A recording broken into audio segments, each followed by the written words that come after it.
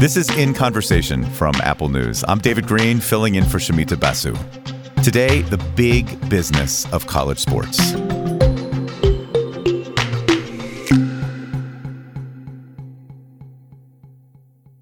For the next few weeks, I'm going to be filling in for Shamita while she is out on maternity leave. You might recognize me, or at least my voice, from NPR's Morning Edition if you listened. I was a co-host there for many years.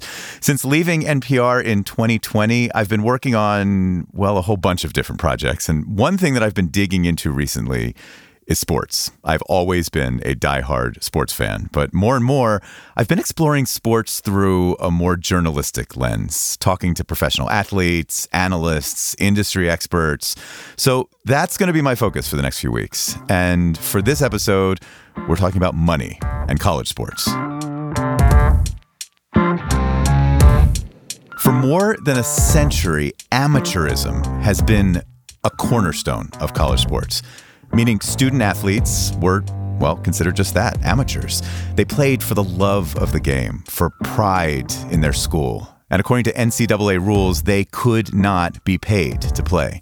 But over the years, collegiate sports, specifically men's basketball and football, have become massive moneymakers, massive revenue generators for many colleges and universities. We're talking about billions and billions of dollars.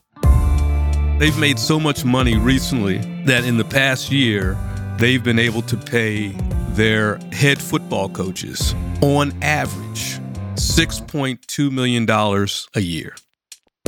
That is Kevin Blackistone. He's a frequent panelist on ESPN, also a columnist for the Washington Post.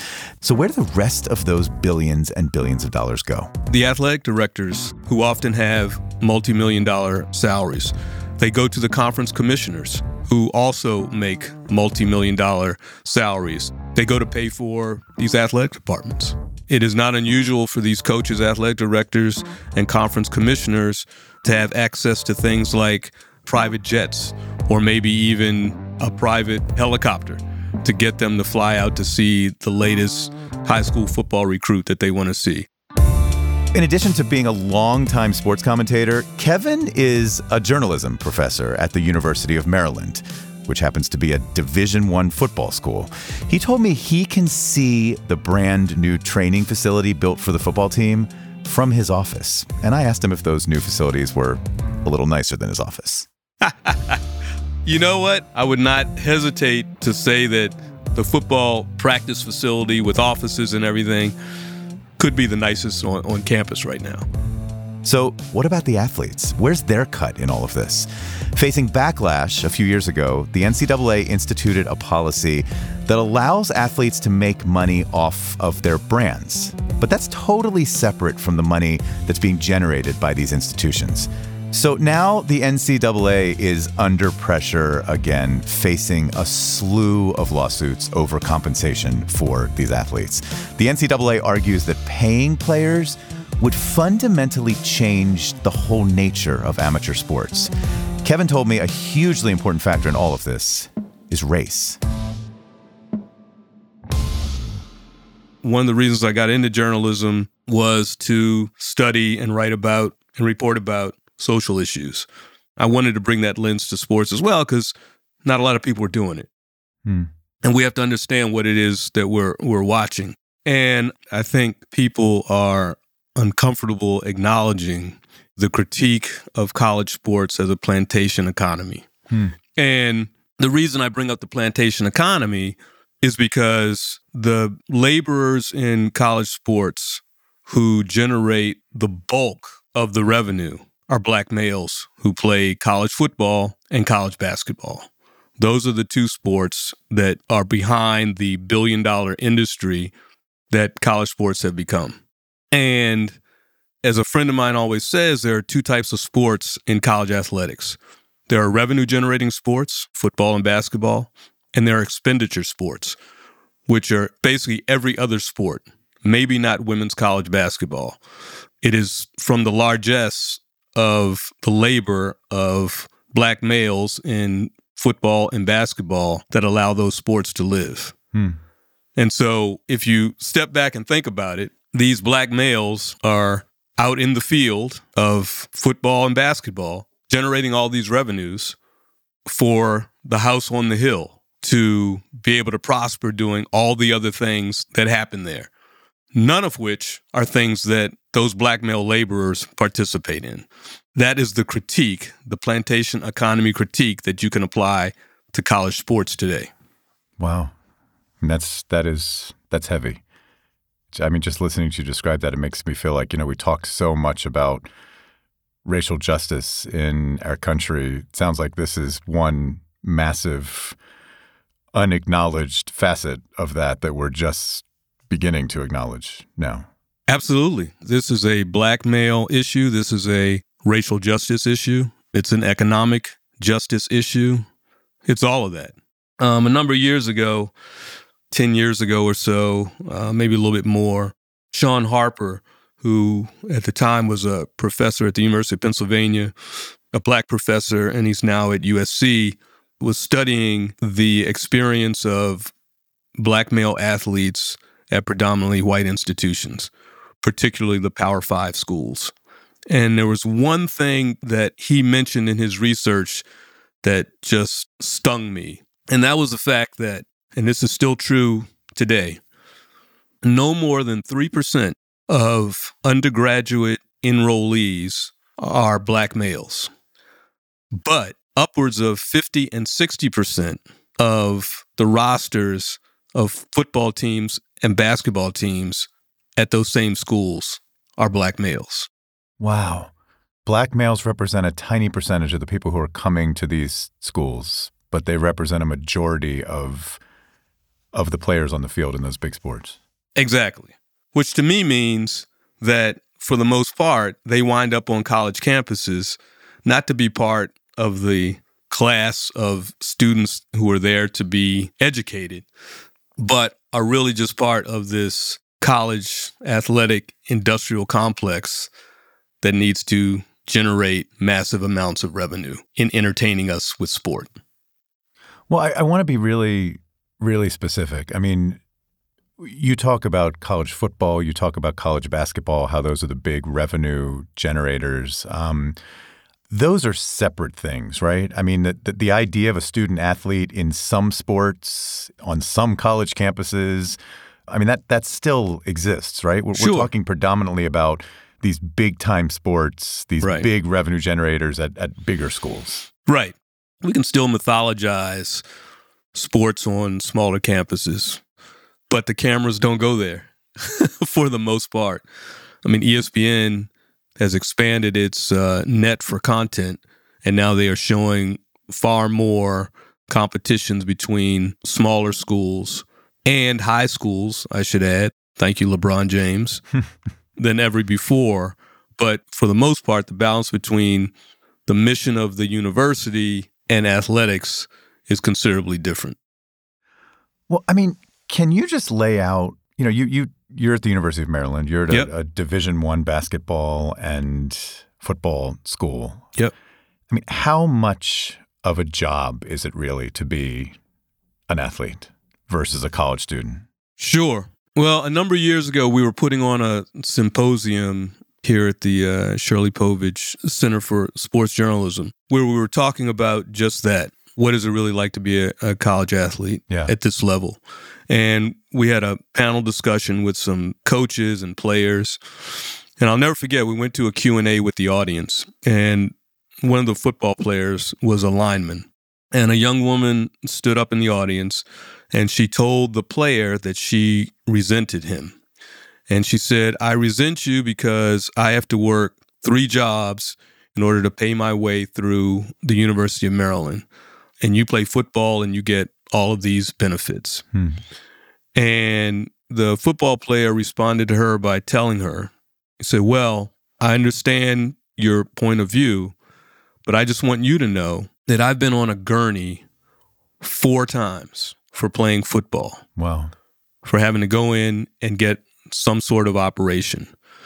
And he said, those surgeries and that rehab has cost me time in the classroom. And should my dream of becoming an NFL player not work out, I need to lean back on the education that I'm supposedly getting here at the University of Maryland. He said, so you may have to sacrifice time, or you may have to figure out a way to piece together enough money to continue your education here at the University of Maryland. He said, but I'm giving my body. I have to persevere in a different sort of way. It is stories like this one that make Kevin and others say that these athletes need to be paid. I mean, keep in mind, the vast majority of college athletes are not going to make it to the NFL or the NBA. According to the NCAA, less than 2% of college basketball and football players are going to go pro. For this period of time that they're in college, this is an opportunity for them to start earning money. You know, if we believe that education, in particular college education, gives you that much greater chance to step up one rung when it comes to social and economic mobility, then if we grant these athletes that extra 4 or 5 years head start on stepping up, I think that's a good thing.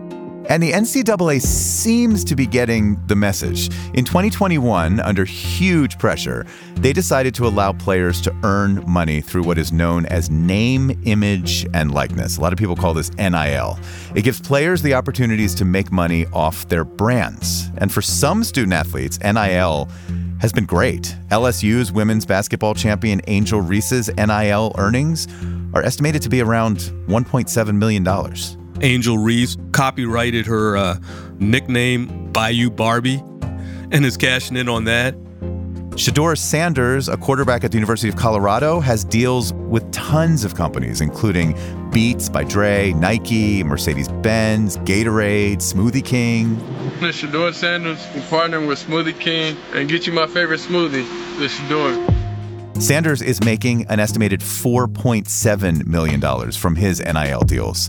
But only a handful of extremely elite and popular athletes are making that kind of money. Most NIL deals aren't that lucrative. Plus, Kevin says another problem with the system is that it is not at all well regulated. These are really state rules, and there are a bunch of states that don't have any rules for NIL to govern it.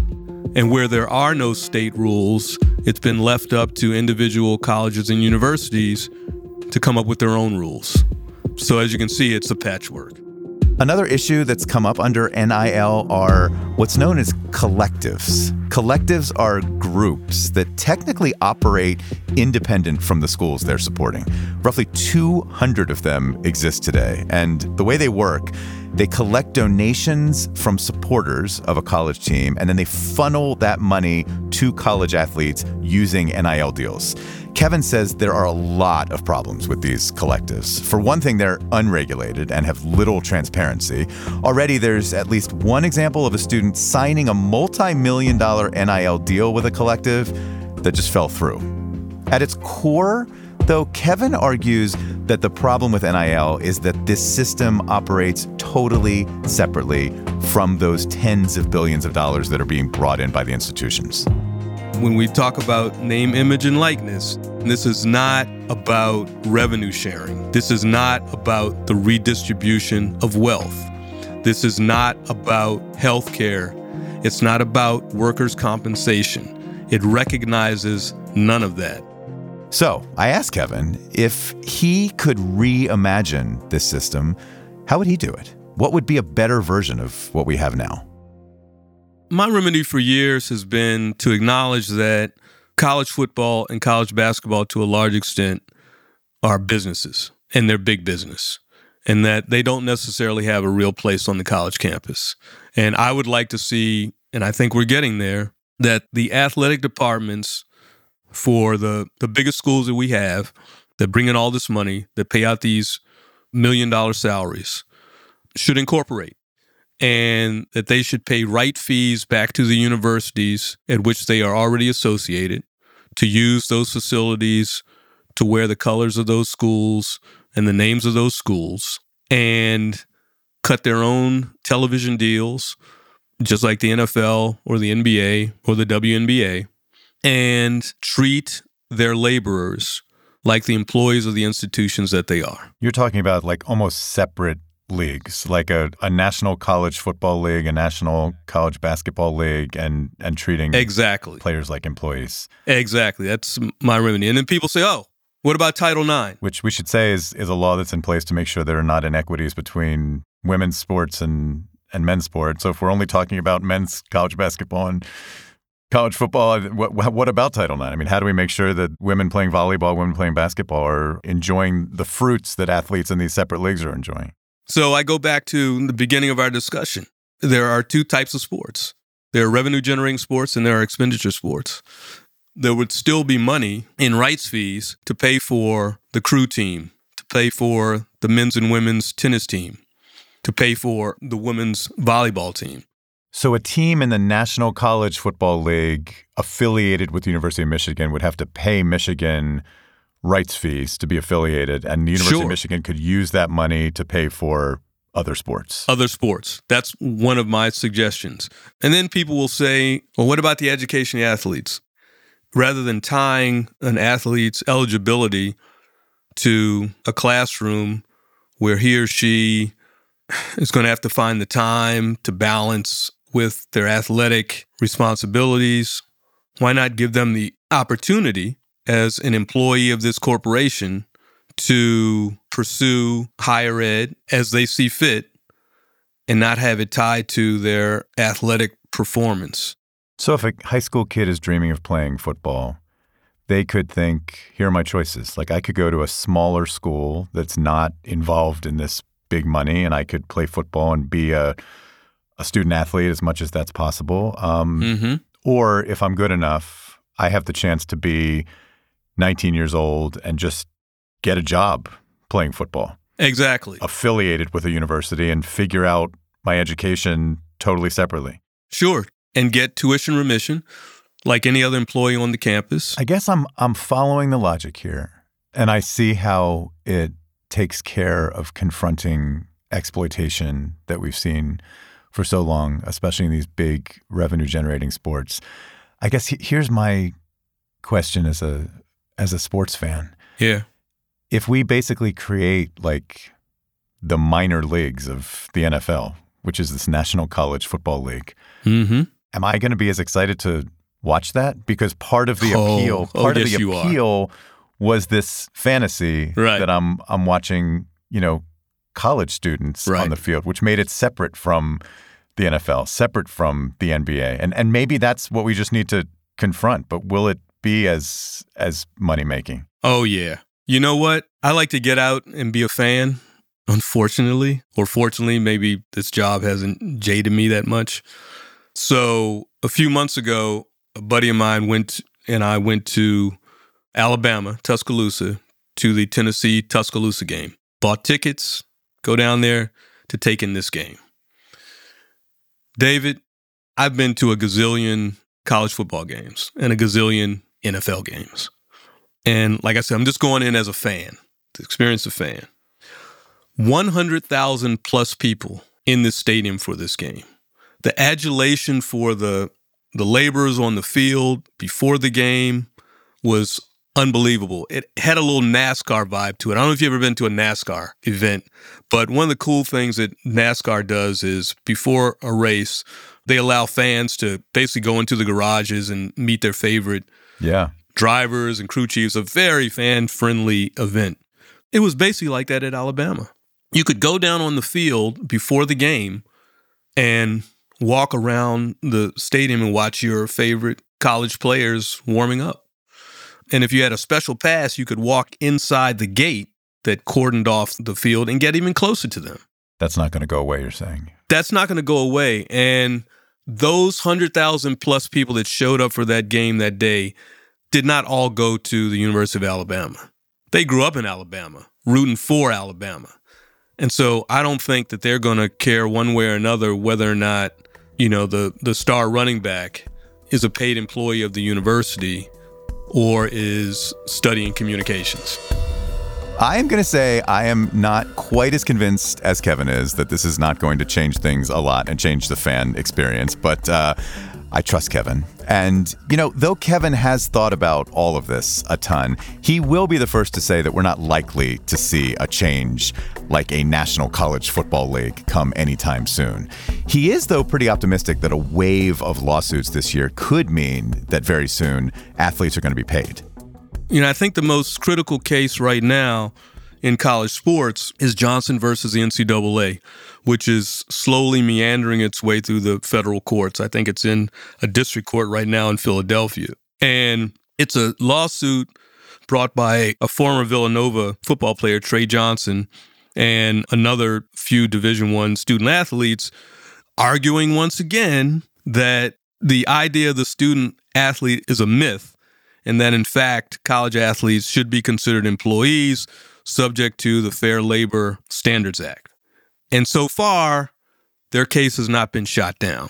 And this is just the latest salvo. I should also point out, going to Northwestern, that the attempt, I can't remember now how long ago, maybe 10 years ago, for members of their football team to unionize was originally given the green light by the Chicago regional office of the National Labor Relations Board. And then it was shot down when it got to the National Labor Relations Board.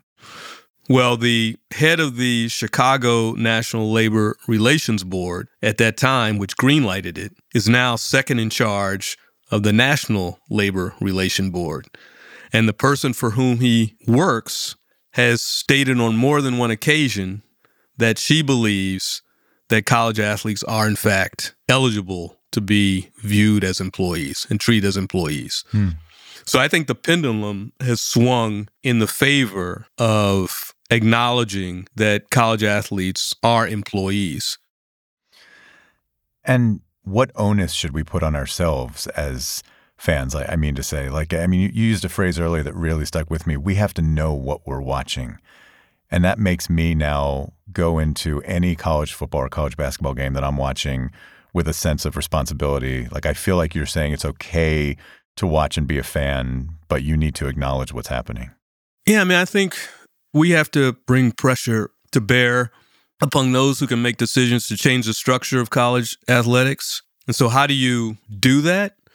Well, if you live in a district where your congressperson is on Capitol Hill saying that paying players would be the ruination of college sports, you let them know that, no, it wouldn't be, because I'm still going to go to the game. And I feel a lot more comfortable knowing that the star wide receiver is getting a paycheck and maybe even more importantly, has some sort of health care or workers' comp should he get hurt in a game and not be able to continue playing. Your message to sports fans is don't contribute to a plantation economy without demanding change to do what you can to make that go away. Absolutely. I'm not telling anybody to turn away from the games. I would be hypocritical if I said that. I fully admit I am addicted to sports and I'm not turning away from college sports. It is spectacular, but it can be a lot more equitable and we can treat those athletes with a higher level of well-being than we do now. Kevin, it's always great talking to you. Thank you so much. Thanks for having me, David. You can find Kevin Blackistone's columns for The Washington Post on Apple News, and we'll include a link to his latest on our show notes page.